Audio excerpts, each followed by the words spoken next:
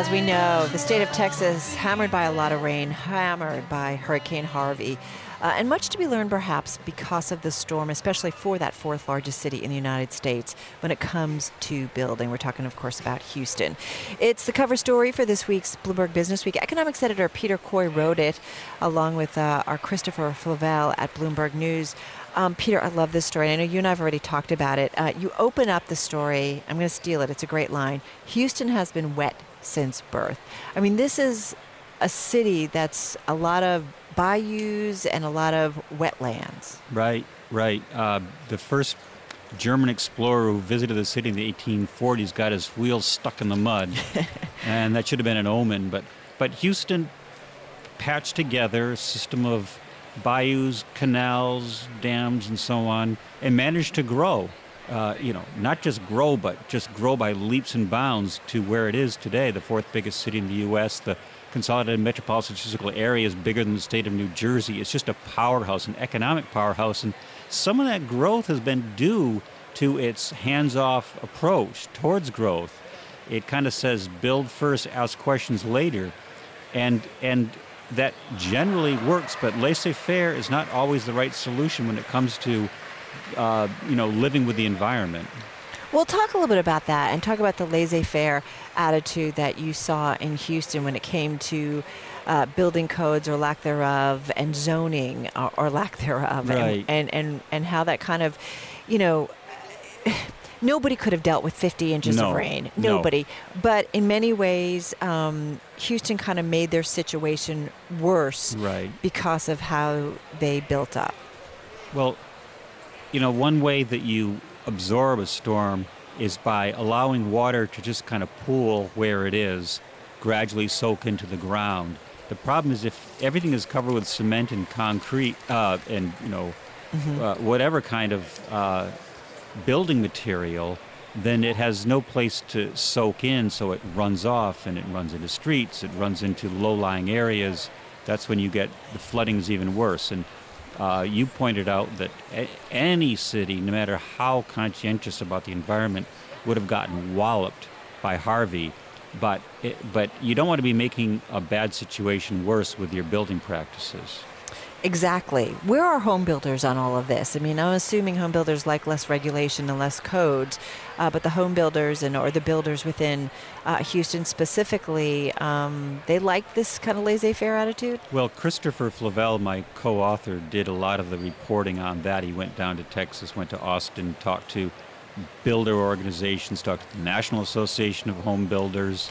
And yes, they resist regulation. They prefer that regulation be set locally, and in fact, that's the way it is in Texas. It's not a statewide building thing. Basically, you can set your own rules, and some rules are fairly lax. For example, one of the problems is that houses were not built high enough off the ground or above the floodplain, and they weren't built to withstand storms. And, if you're a builder, you're thinking, well, why would I want to raise the cost of construction by making my house more secure when I can just, build another house when the first one gets wrecked? Right, repeat business, right? Yeah. To some extent, ironically. Yeah. Hey, but I think this is kind of a bigger, broader subject that's going to be looked at more closely, whether you believe or not in climate change. We are seeing temperatures rise, and it's making these storms more severe. Coastal areas, whether it's Miami, whether it's Atlantic City, whether it's Savannah, Georgia, whether it's all along the Gulf Coast, those lands are going to be a lot more vulnerable, and we need to kind of think about the infrastructure that we've built in those areas. Right. I mean, I do believe that climate change is real, and that this was a contributing factor, and there's a lot of evidence for that. So if you had a situation that was sort of marginal before, well, it's not anymore. It's completely unacceptable now. You've got to get with the times. Obviously, we should be trying to reduce the emissions of greenhouse gases so we don't have the situation worsening. But even the way it is now, there needs to be more done to cope with rising sea levels, worsening storms, increasing floods. Hey, talk to us a little bit about Singapore, because I thought that was fascinating. You shed some light on what Singapore has done and how they could, in many ways, be a role model for Houston and really some other flood-prone cities. Well, because Singapore is right in the path of a lot of monsoons, which are, of course, Asia's equivalent of hurricanes. And they have, since the 1980s, doubled in population in that city-state. And yet the amount of ground cover that's green, in other words, undeveloped, has actually increased over that period, amazingly enough, thanks to really smart building practices. Do you think, is there the political will to kind of change the way things are done? If you look at a city like Houston, they're going to have a massive rebuild, but you do wonder, how much change will they ultimately do? Right, and that is the open question. As some people say, that the fear is that as soon as they dig out, or as soon as the waters recede, there'll be a temptation to go back to the gray solution. By gray, I mean concrete. More sluices and so on, more pumps, more levees and dams.